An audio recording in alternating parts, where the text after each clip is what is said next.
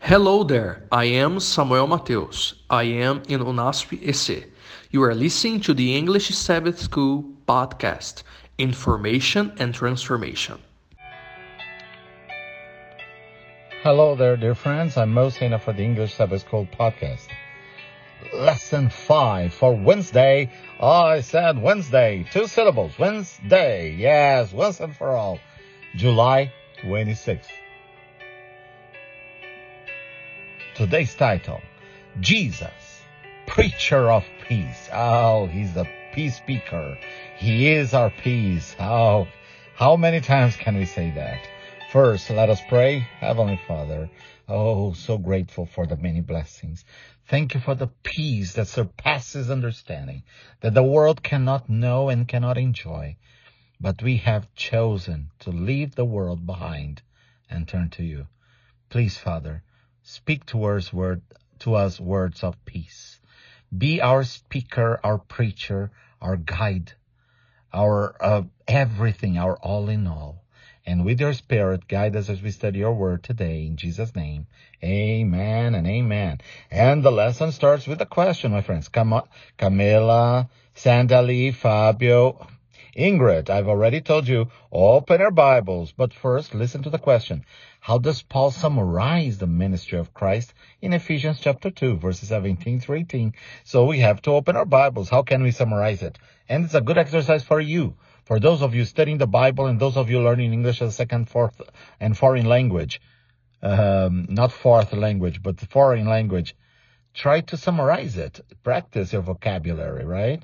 English, learning a language is active, as salvation is active as well. Ephesians 2, 17, 18. I'm going to be reading from the NIV, the New International Version, but please feel free to use any translation that you prefer.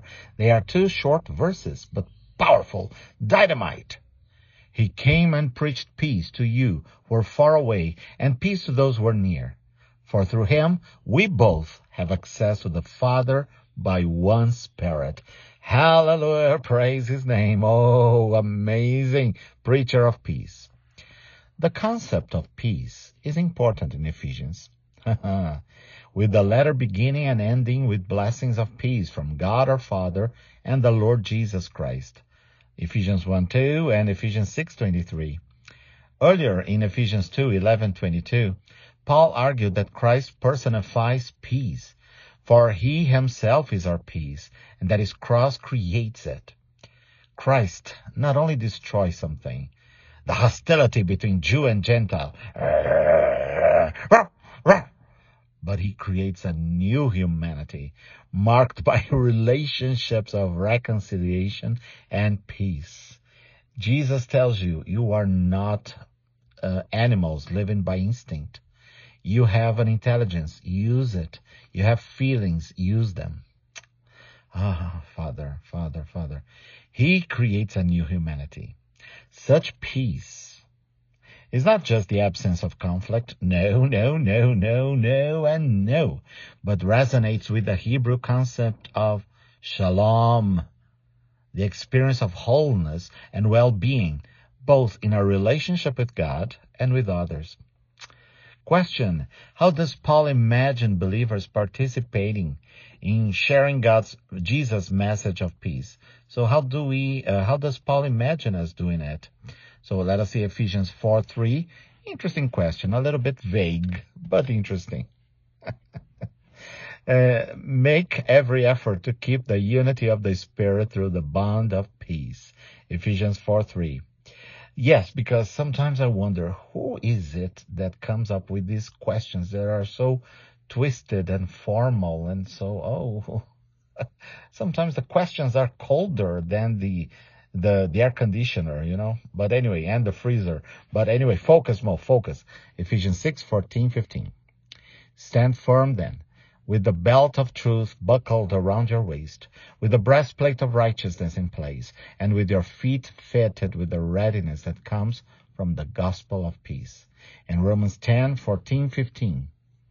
How then can they call on the one they have not believed in? And how can they believe in the one of whom they have not heard? And how can they hear without someone preaching to them? And how can anyone preach unless they are sent? As it is written, How beautiful are the feet of those who bring good news. Good news. And then we are asked to compare with Ephesians chapter 2, 17, 19. He came and preached peace to you who are far away, and peace to those who are near. For through him we both have access to the Father by one Spirit. Consequently, you are no longer foreigners and strangers, but fellow citizens with God's people and also members of his household. Isaiah 52 verse 7. How beautiful on the mountains are the feet of those who bring good news, who proclaim peace, who bring good tidings, who proclaim salvation, who say to Zion, your God reigns. Oh, our God reigns. Yeah, there's a song that says, how lovely on the mountains are the feet of him who brings good news,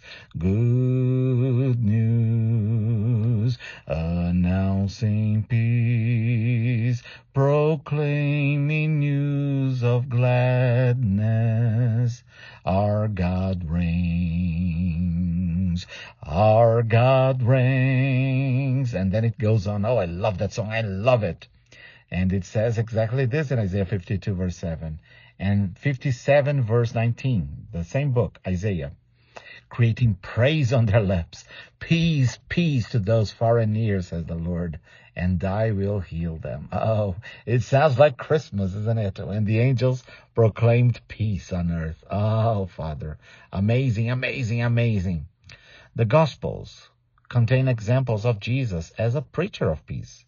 In his farewell messages to the disciples, he promises them and us, peace I leave with you, my peace I give to you. John 14:27. And he concludes, I have said these things to you, that in me you may have peace. In the world you will have tribulation, but take heart, I have overcome the world. John 16:33, ESV. Oh, Father. After his resurrection, when he appears to the disciples, he repeatedly says to them, peace be with you.